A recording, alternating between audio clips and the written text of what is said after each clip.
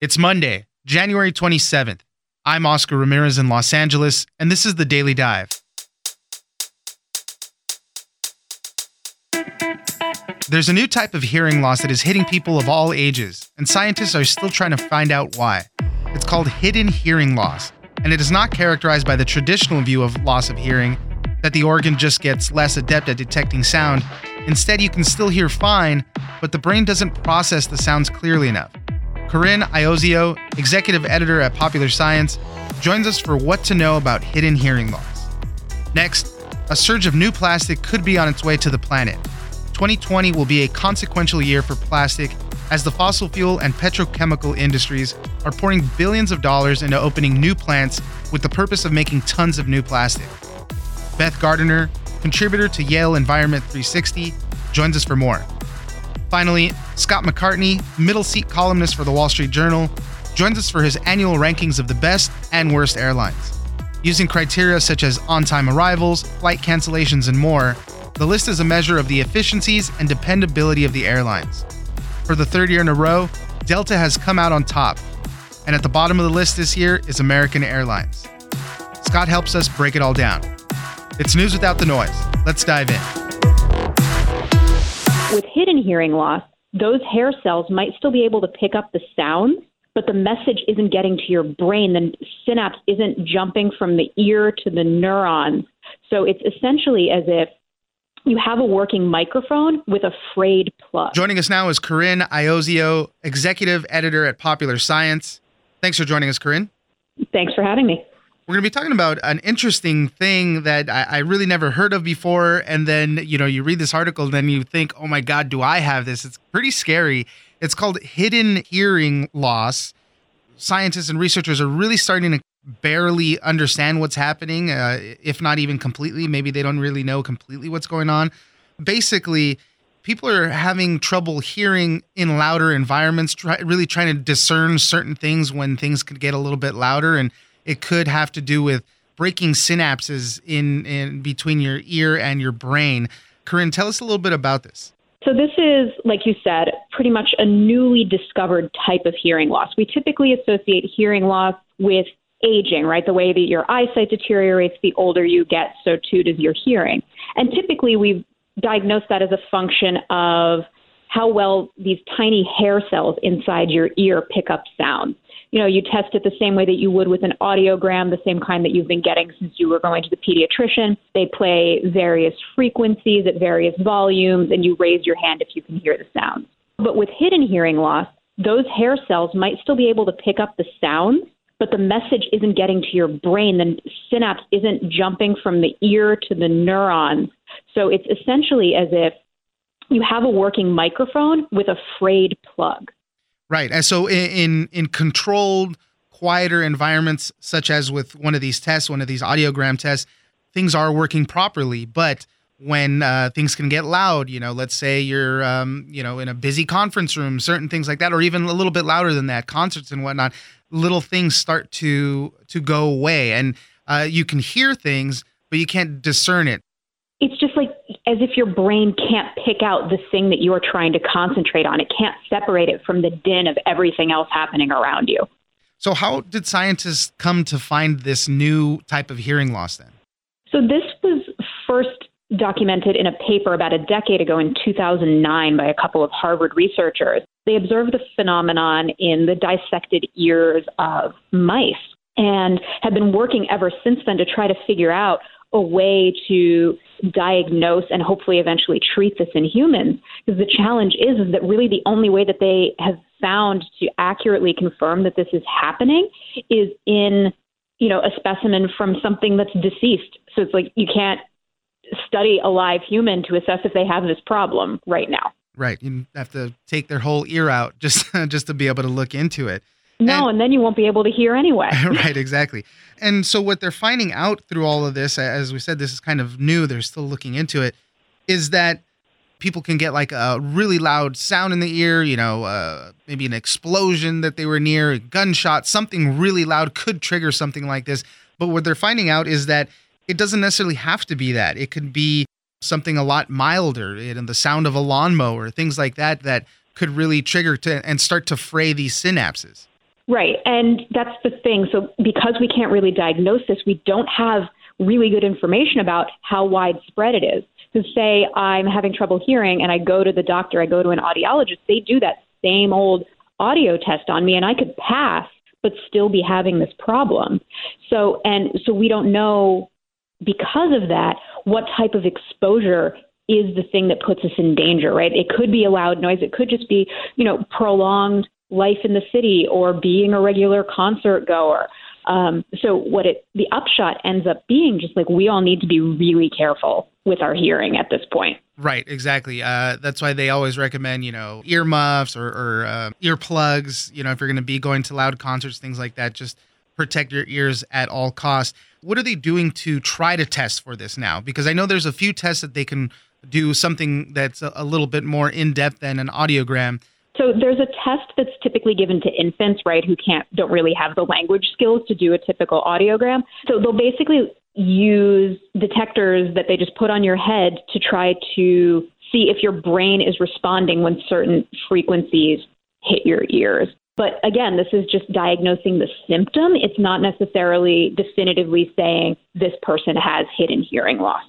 But in the meantime, the order of the day is to just be really mindful of your sound exposure. If you're walking down the street and an ambulance or a fire truck goes by, plug your ears. You're going to be using power tools or a lawnmower or at a concert or any other place where you're going to be exposed to loud sounds. Wear the earplugs, even if you feel kind of silly about it. Corinne Iozio, executive editor at Popular Science. Thank you very much for joining us. Thanks again.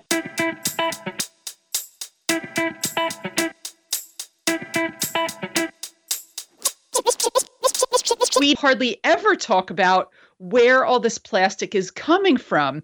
And in fact, plastic is largely produced by big oil and gas companies, the same companies that are driving the climate crisis that we are now facing. Joining us now is Beth Gardiner, contributor to Yale Environment 360 and author of Choked: Life and Breath in the Age of Air Pollution. Thanks for joining us, Beth. My pleasure. Glad to be with you. 2020 is going to be an interesting year for plastic. We've done a lot of stories on the podcast how we're living in a plastic world now. We hear stories all the time about people are eating about a credit card size amount of plastic every year, or we see stories about plastic washing up in remote oceans and, remote parts of the earth. It is everywhere.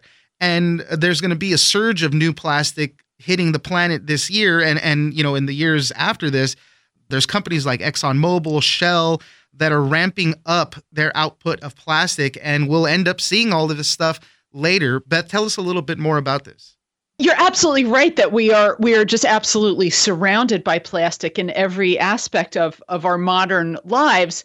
But it seems to me like so much of the conversation that we have around this issue, the way we talk about it is so skewed towards the sort of, personal choice, individual behaviors. What can we do to have less plastic in our lives, or kind of how can we recycle more? And it's also, I think, skewed towards the sort of waste aspect where all this plastic is ending up. We've all seen the horrible pictures of the plastic gyres in the ocean and the, fish that eat plastic and birds that choke on it and things like that. But it struck me that we don't hardly ever talk about where all this plastic is coming from.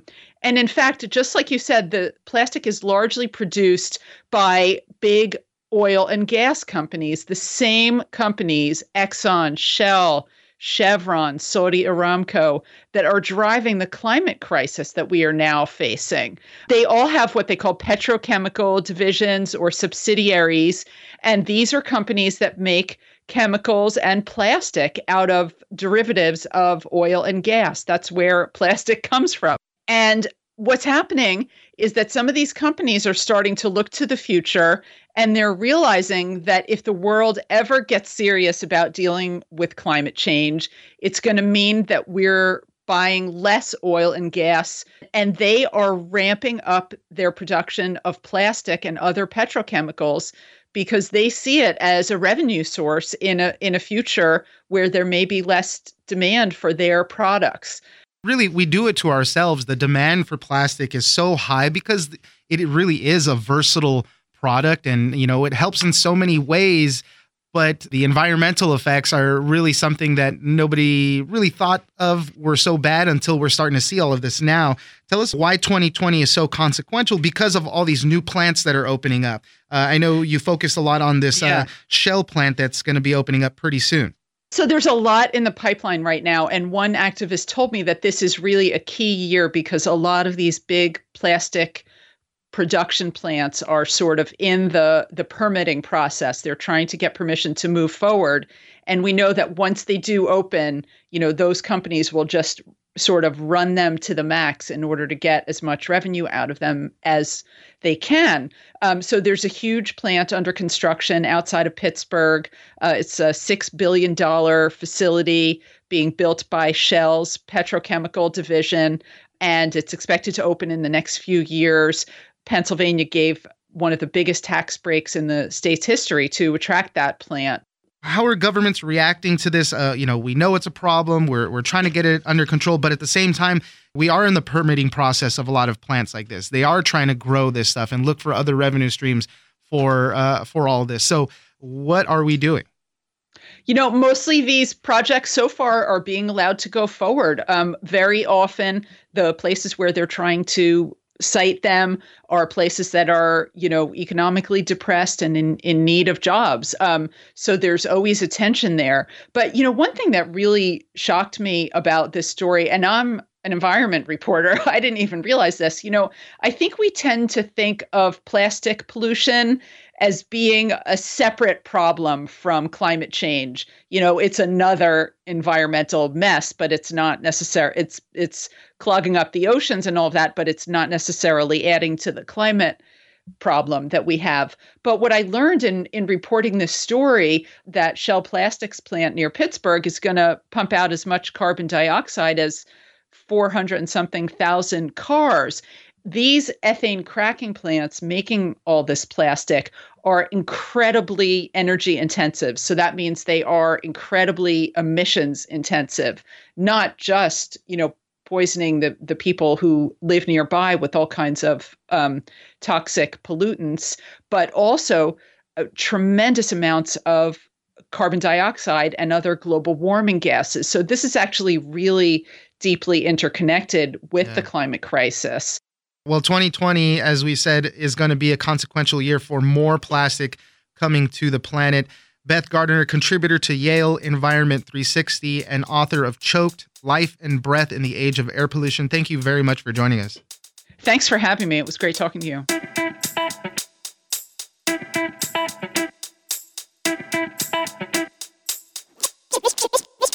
So the top airline for the past year was Delta. They've really invested a lot and made a really remarkable change to get dependable. They think that's a competitive selling point, that dependability, reliability really does matter for customers. Joining us now is Scott McCartney, middle seat columnist at the Wall Street Journal. Thank you for joining us, Scott. Good to be with you, Oscar. We're going to be talking about the 12th annual middle seat scorecard for the best and worst U.S. airlines for 2019. 2019 was a frustrating year for a lot of travelers. We hear these stories all the time of crazy things happening and flights getting canceled, people getting bumped. And then on top of that, crazy people in flights. So, it's all over the place. But you've been doing this for 12 years now, rating the airlines on a bunch of different data points. First of all, tell us what criteria you use to rate the airlines. So we look at things that we think really matter to travelers. First is on-time arrivals, dependability of an airline. We look at the percentage of canceled flights at each airline. We have a category that we call extreme delays, where we actually measure of the delayed flights, how many of them were late more than 45 minutes, which really starts to impact people's schedules. And so the percentage of each airline's flights that were more than 45 minutes late. We also look at tarmac delays. That's been a big issue. We count through data at the Department of Transportation, the number of flights, and look at the percentages for each airline where they actually had a plane sitting out on the tarmac for 2 hours. We look at mishandled baggage, critically important for a lot of people, and bumping. What percentage of passengers actually get involuntarily bumped by the airline. And then the final category are complaints that actually get filed at the Department of Transportation. Found over the years that actually a pretty good barometer of what kind of customer service each airline is providing. So these are really rankings based on the efficiencies of the airlines. I noticed you wrote in your article, it's really not so much about opinion factors like seat comfort or, that rude gate agent or something like that, or even ticket prices or fees. This is more about the efficiencies of the actual airline themselves. Yeah, I look at it as reliability, looking at the performance of each airline, and it's all data driven. And factors like seat comfort or frequent flyer benefits or things like that is not good data to really compare. What may be comfortable to me may not be comfortable to you. So we stick to data and we stick to really the things that the airlines can control. Yeah. All right. Well, without further delay, please tell us who the top airline was for this past year. So the top airline for the past year was Delta. It's actually 3 years in a row for Delta. They've really invested a lot and made a really remarkable change to get dependable. They think that's a competitive selling point, that dependability, reliability really does matter for customers. They were number one in on-time arrivals. They were number one, the lowest percentage of canceled flights. Really quite remarkable. I mean, Delta, 2 years ago in 2018, Delta canceled 0.9% of its flights. And wow. When you think about storms, hurricanes, snowstorms, they have heavy presence in New York. Atlanta is the world's busiest airport. To cancel 0.9% is quite remarkable. And then last year they did better than that, and it was down to 0.7%. They've also virtually eliminated bumping people involuntarily off of planes. In a 12-month period with 160 million some odd passengers, Delta had 9 involuntary denied boarding episodes, 9 people. That's a great Over the number. Same period, American bumped 15,000 people. Yeah, I mean, that's a great number to compare there. And for reference, you mentioned American had 15,000 bumps. They actually came in at the very bottom of the list. They were 9th on that list. Yes, American was 9th. They've been last in the scoring of 3 of the past 5 years. American, it's quite interesting. They've actually turned a lot of things around, but got hit very hard last year for about 7 months of the year, including the very busy summer travel season, with a contract dispute with their mechanics, and it was nasty. American went to court and sued its own employees. Federal judge agreed they were slowing down the operation, and so there were a lot of cancellations, a lot of delays, fewer airplanes available for the airline, and so it was a really tough summer, in particular for American customers. I'm going to run down through the list real quick. Number 1 was Delta. Tied for second place was Alaska and Southwest. Number 4 was Allegiant. Number 5 was Spirit Airlines, then JetBlue, Frontier, United, and at the bottom was American. I was surprised to see Spirit Airlines. I just hear so many, and this is just anecdotally, right? I just hear a bunch of bad news coming out of Spirit. This might be more on the pricing thing or some of the factors that you didn't include here, but they came right in the middle of the pack for this rankings. Yeah, no, and it's quite interesting. Spirit was firmly in the bottom of our rankings for a while. They haven't been in all that long. They haven't been big enough to have to report a lot of this data to the Department of Transportation, but they made a concerted effort to really turn things around. Worst in baggage handling, but now they're in the middle of the pack. Same with bumping. They had the 3rd best on-time arrival rate. And, they used to really not care about that. It was just, we'll get you there when we get you there. Right. But they have realized, because of all those stories you do hear, we all hear, that if they were going to attract new customers and grow, they had to get a better reputation. They had to perform better for their customers so they'd come back. Scott McCartney, middle seat columnist for the Wall Street Journal. Thank you very much for joining us. Sure. Great to be with you.